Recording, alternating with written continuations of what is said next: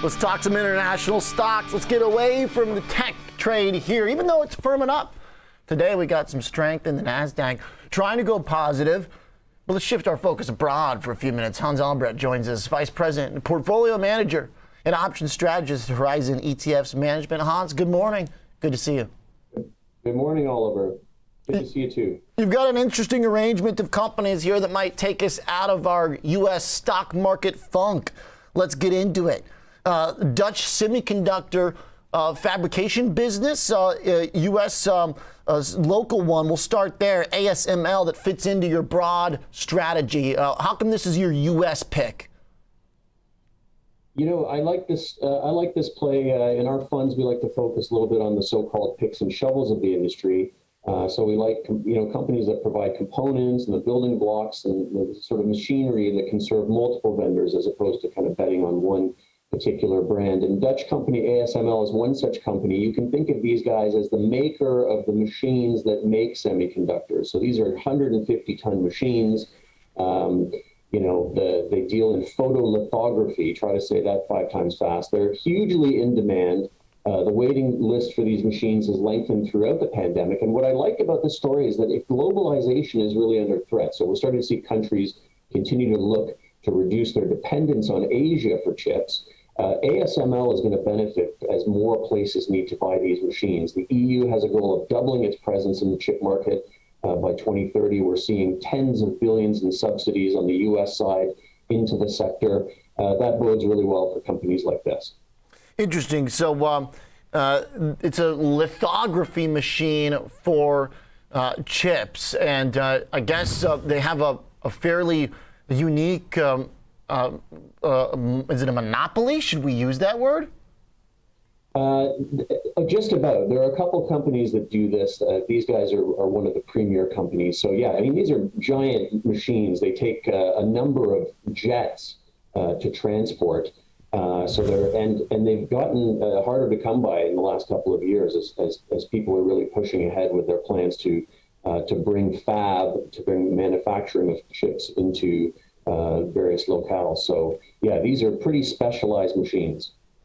Stock has been under pressure alongside the semiconductor group since November. Is there any reason to think that it can break away? I mean, it's still well above, almost twice what it was pre-COVID. Is that a good thing or a bad thing? Does that mean it's got a long ways down to go, or does that mean that it's got stability in places that it might find support?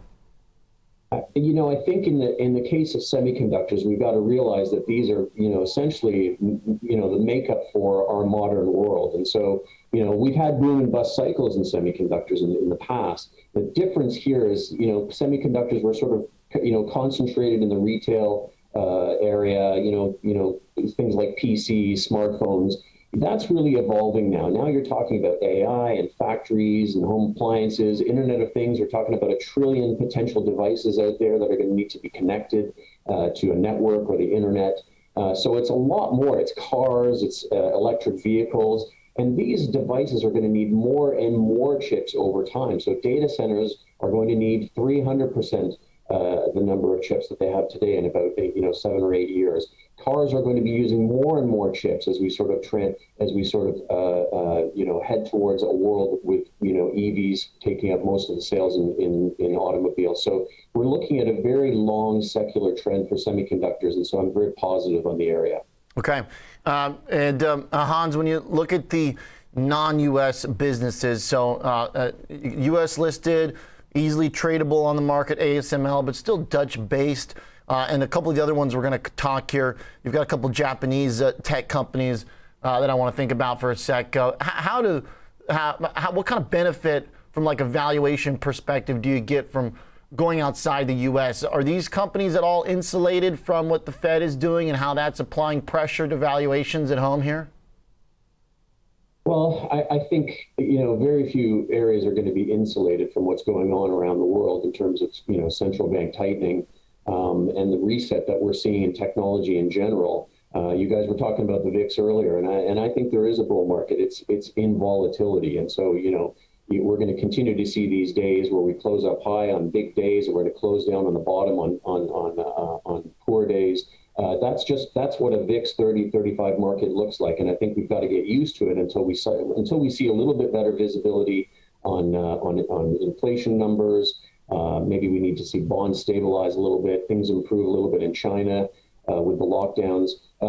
But in general, I think you're going to see weakness around the world, and I think that presents an opportunity as you look around the world. The U.S. companies tend to command a much larger premium. They're kind of the go-to. They're very profitable, but that creates a bit of a dislocate in terms of valuation. So as we look internationally, we start to see some very interesting valuations as compared to those in the U.S. And that's another reason I like some of these international names.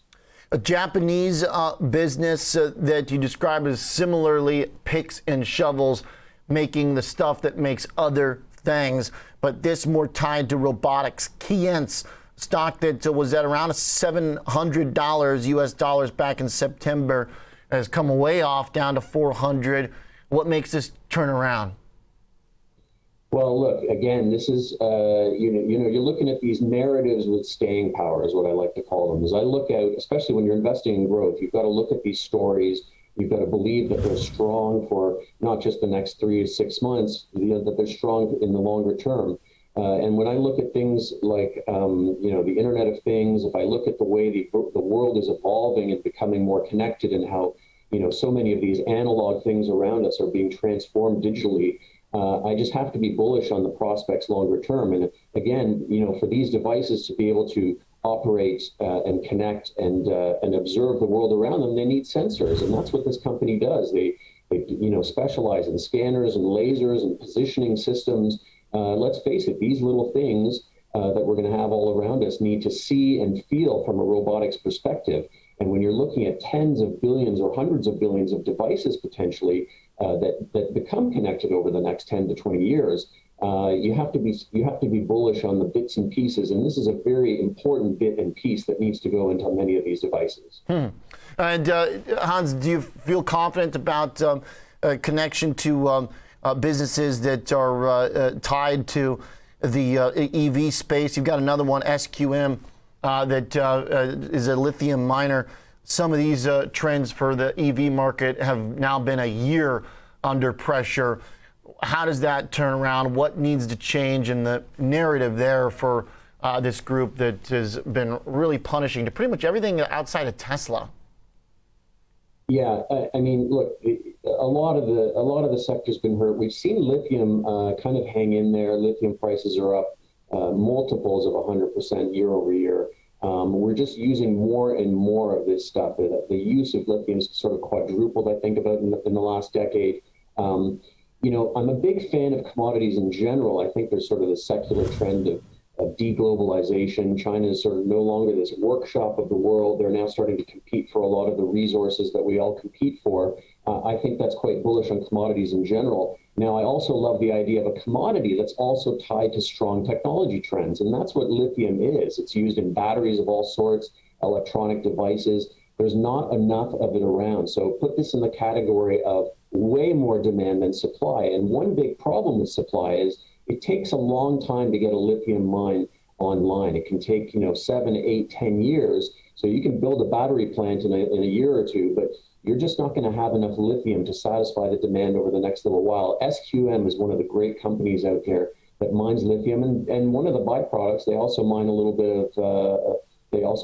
bit of fertilizer. So that's also sort of a bullish slant to this. Very reasonable earnings at 12 times 2022 earnings. Chart's looking pretty good. Seems like that fertilizer side might be doing some work right now. Hans, really interesting picks. Thanks for taking us out of our bubble for a minute. Thanks for having me. Sure thing. Hans Albrecht is Vice President and Portfolio Manager at Horizon ETFs Investment Management, coming up.